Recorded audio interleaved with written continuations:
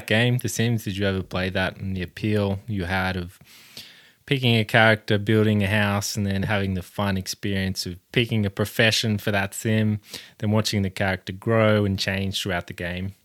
It's interesting stuff, but where does that appeal to do that really come from? And why is it relevant to us? In the first Sims game, there were about 10 career paths you could pick for as your profession for your sim: business, entertainment, law enforcement, a life of crime, medicine, military, politics, an athlete, science, and some sort of extreme career, if I remember. Overlooking the fact that when you're a kid, you probably felt the desire to give your sim the job as a criminal and have him rob stuff.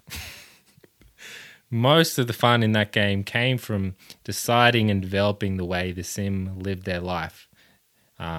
Building the houses was fun, but building the house by itself, without interacting with the sim and particularly giving them a profession, wouldn't have been much. The profession really added a new dimension to the game.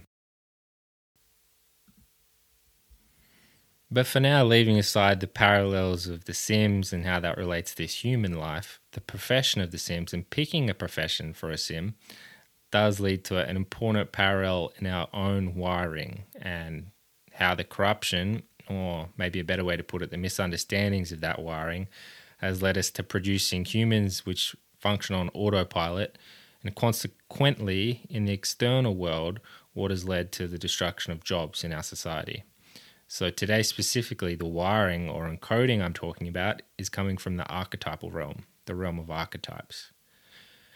Throughout history, there have been many different interpretations of archetypes, and each culture develops their own interpretation of them and then unpacks meaning in that. For example, the Chinese had the eight immortals, one which embodied spirit and creativity, one which embodied desire and joy, one was conscious and rational, one was will and stimulation, one was feeling and instinct, one was subconscious and irrational, one was related to the superconscious and transcendent, and one was related with receiving and the soul. Jung also developed his own archetypes. The innocent, the sage, the explorer, the outlaw, the magician, the hero, the lover, the jester, the everyday man, the caregiver, the ruler, and the creator. And the ancient Indians had their own archetypes too, of abundance, power, love, goodness, truth, beauty, justice, wholeness, and self. So these archetypes exist in the non-material world, and as Jung put it, are part of our supramental intelligence. They're the precursors to our other intelligences and are what give form to the more shallow levels of the unconscious and inform our conscious mind of our actions and what we think and believe. The East also had their own understanding about how each level of consciousness was governed, but I'll talk about that another time when we talk about the different kinds of thinking. For now, what's important is to understand the fact that we can only process meaning in our life through these archetypes existing. So when we embody these different archetypes correctly, it leads to higher levels of consciousness and takes us closer to the origination of the base code of reality. But unfortunately, what's happened with society's blind belief in materialistic science in the past few centuries, it's led us to the corruption of these archetypes and ultimately has left entire generations lost without purpose, as the professions they are in have lost their original motivation for existence, which is the archetypal exploration. That's what our professions are there for, so we can explore different archetypes. And that's why so many people are lost right now, because that is never more prevalent today. We've never been further removed from the archetypes.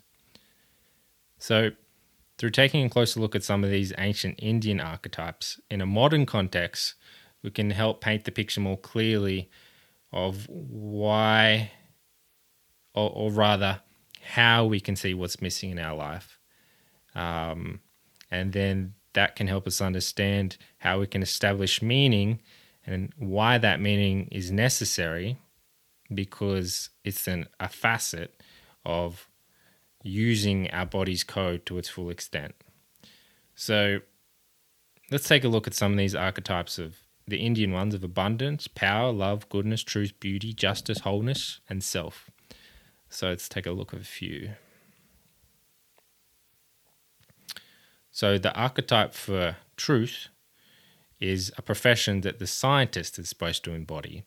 And in the past, that was true. But as our thinking in science has become more materialistic, it's also become relative. Because of that, because of the relativity of it, scientists have moved away from seeking to embody this archetype from truth, simply because the fact that truth is no longer absolute, it's relative. If you've ever seen the movie All-Star Superman, it sums it up pretty well before Lex Luthor has his realizations about the quantum realm. He sums the epitome of what he says, sums up this materialistic thinking very well. He says, I don't believe in truth. You can't measure it or hold it in your hands. I mean, what is truth? Now, the modern day scientist believes that they uphold themselves to the highest standard of truth. That's their very identity. That's their very profession to do that. But the problem is, if you've never experienced the deeper levels of the unconscious and experienced what the archetypes are in the non-physical world, you can't begin to embody truth, because truth can't be reached out of ignorance, or a lack of experience rather doesn't permit the possibility of truth be reached, because truth is stemming from a reality which isn't physical and which is absolute. But if everything, all your reasoning is reductionistic in nature, then it's just not possible to get there. So art is beauty, or rather the archetype of beauty is correlated with art, or being an artist, because art is a direct route into the intangible spiritual realm. It goes beyond obvious perception into something deeper. And what makes an artist successful? If they transcended the material world enough to come in contact with the higher realms of the archetypes, if that artist can catch hold of a timeless archetype, then the artwork will stand the test of time and become immortal, because they've gone into the transcendent realm where time doesn't exist. So that's why some pieces of art can just withstand the test of time. But what's happened to the majority of mainstream art today? Let's take movies, for example. It's become subjugated to making a profit, and it's sacrificed accessibility or acceptability and consensus for what people want, for creating independent ideas and risking the possibility of creating new meanings to things. If we look at a few more of these archetypes, law should be correlated with the archetype of justice, fairness. That's what gives our society equality, in part. But these days, judges aren't trained any longer to be just like they were in the past. They're trained intellectually to be impartial. And if you're on the intellectual level, like we discussed in the weeks before, that means it's the conscious levels of awareness. It's not the deeper levels of the unconscious.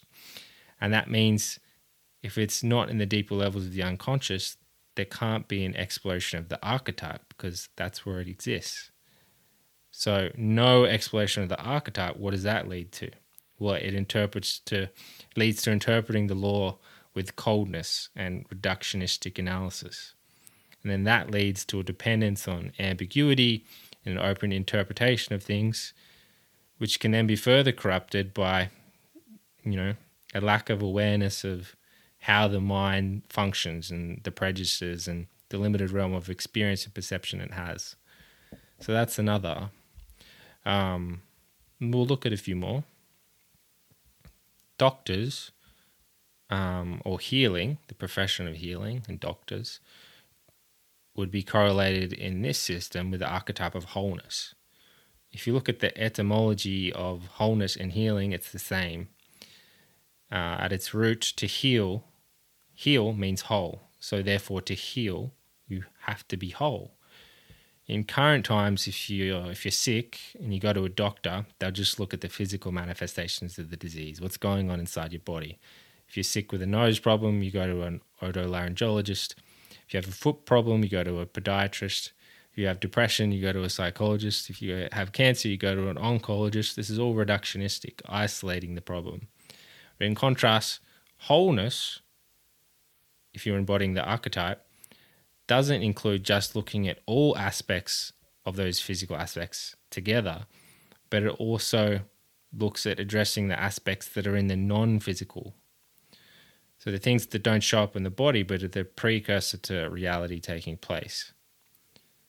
So to heal, you need wholeness, but to be whole, you need to gain a holistic picture, and the only way you can do that is by going to the root of the reality, and the root of reality is non-physical.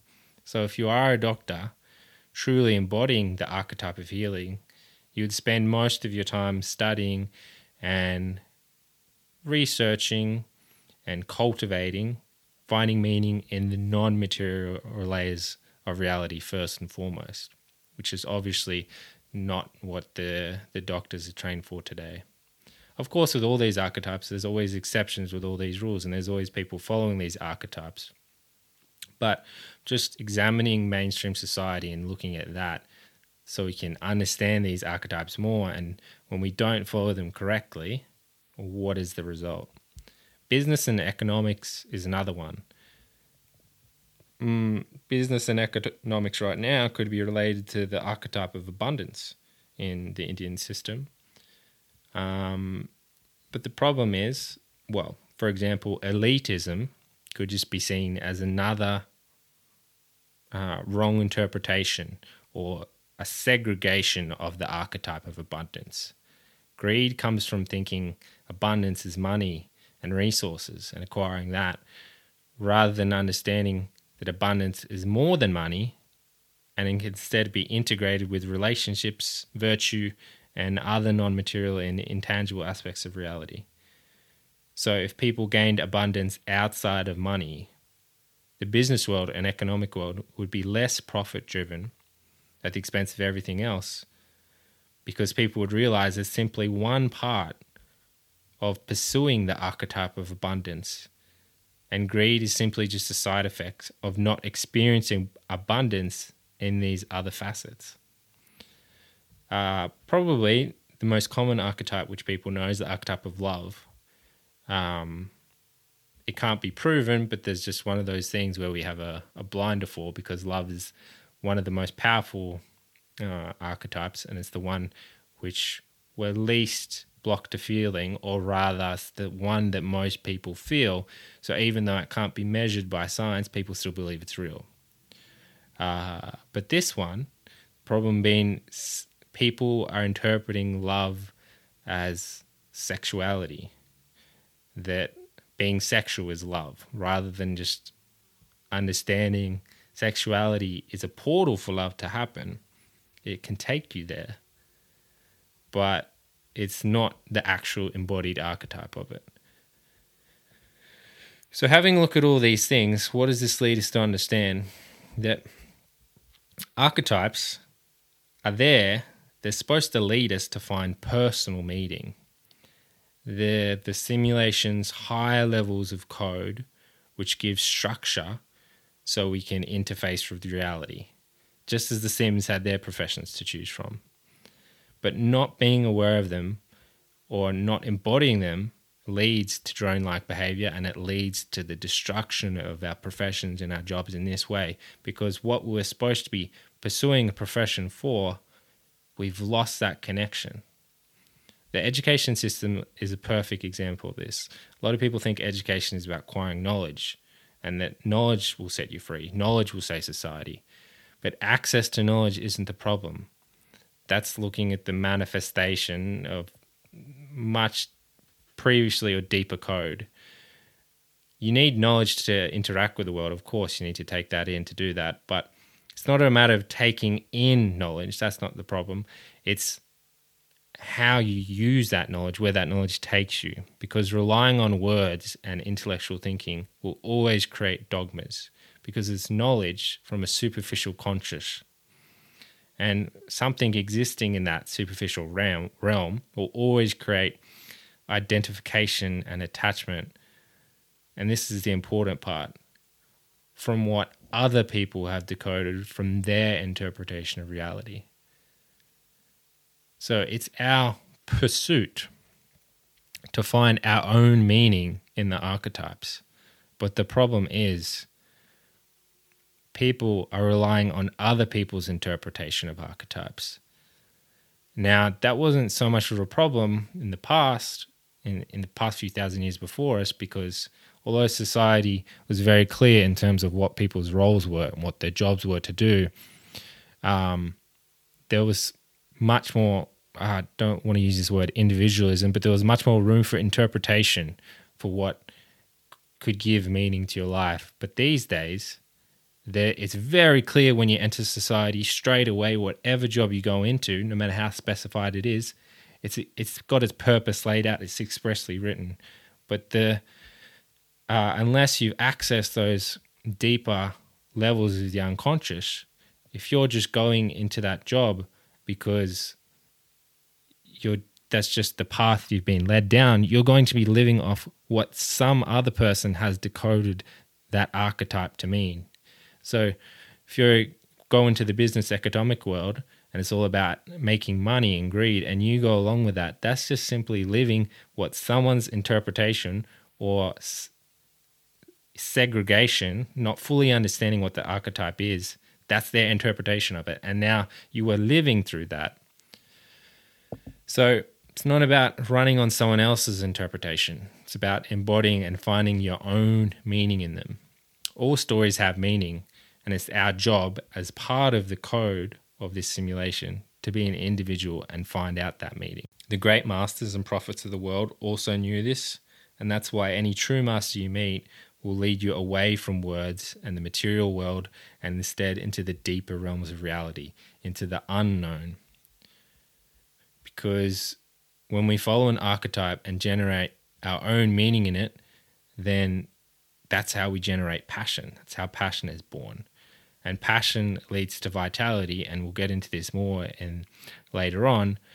But it generates vitality because you need to access the unconscious realms to generate your own meaning. And to access those realms, you need to build your life force and generate vitality. On the other hand, if we don't do something with passion, or we don't have passion, then we're operating on the level of the intellect. And if the same way we get bored or our health starts to decline, unless we've jumped into a radioactive waste, most likely, if those things are happening, you can know you're either operating on someone else's interpretation of an archetype without an archetype altogether, or perhaps you're focusing on the wrong one, not the one you're supposed to be embodying, or the ones that you're supposed to be embodying. Of course, which ones are you supposed to know? That requires for you to go into these deeper realms to connect to that for yourself. So it's a bit of a catch-22. So the real exploration of these archetypes leads us to leveling up, and it's a fundamental precursor to the evolution of everything, because archetypes connect us to the grander truth of reality, which stems from the base code of how reality operates. So how do we get there? We get there by learning how to be creative and accessing these higher realms, which we can talk about more. But the main thing to take away is, as you access those higher realms and as you become more creative, you contribute to the game of the universe. At the same time, you're learning how to be an individual. So discovering these archetypes for yourself, and you don't need to research them intellectually. The great thing about this is you just need to go inside your own awareness and just start to recognize the things that you're doing in life where you have unconscious patterns in. And there's going to be a lot. There's a lot for everybody. But an even easier way to look at it is, where is there no passion in my life? And where is there passion in my life? When was it in my life when boredom set in? When was it in my life when I was getting sick? And through doing that, asking those questions, looking into it and going into the deeper unconscious, you'll start to find that it doesn't matter so much identifying with which archetype is which, but you'll start living through those archetypes and start recognizing which ones you've always be acclimatized to, or which ones you were always pursuing without knowing, just through asking those questions. So if you're passionate and you have vitality, then that's a sure sign that you're living through these archetypes, and to some extent at least you've generated your own meaning in it. And if you haven't, through asking those questions and through delving into yourself, that's how you can work it out.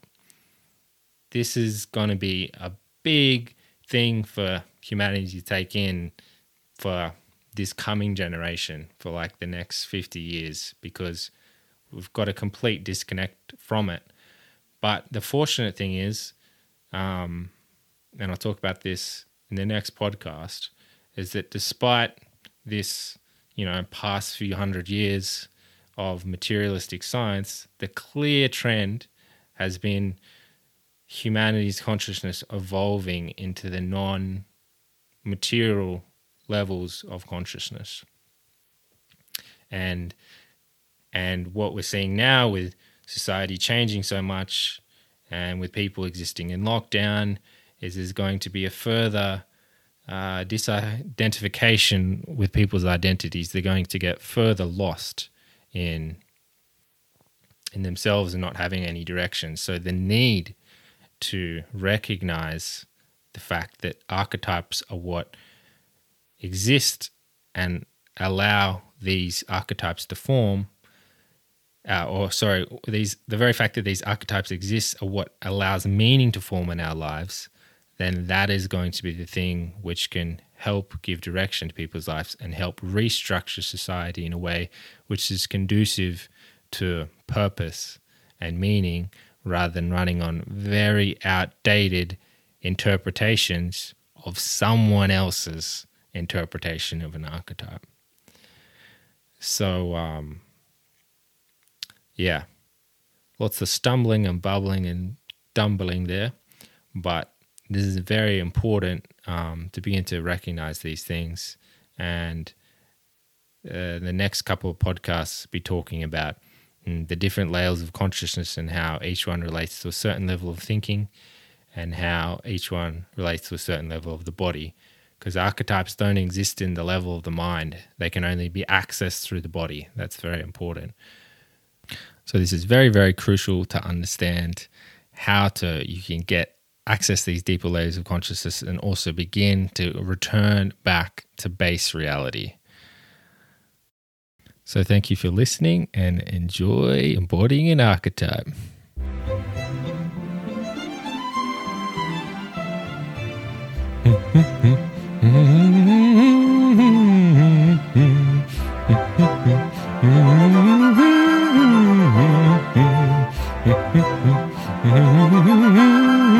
Simmin, Simmin, Simmin.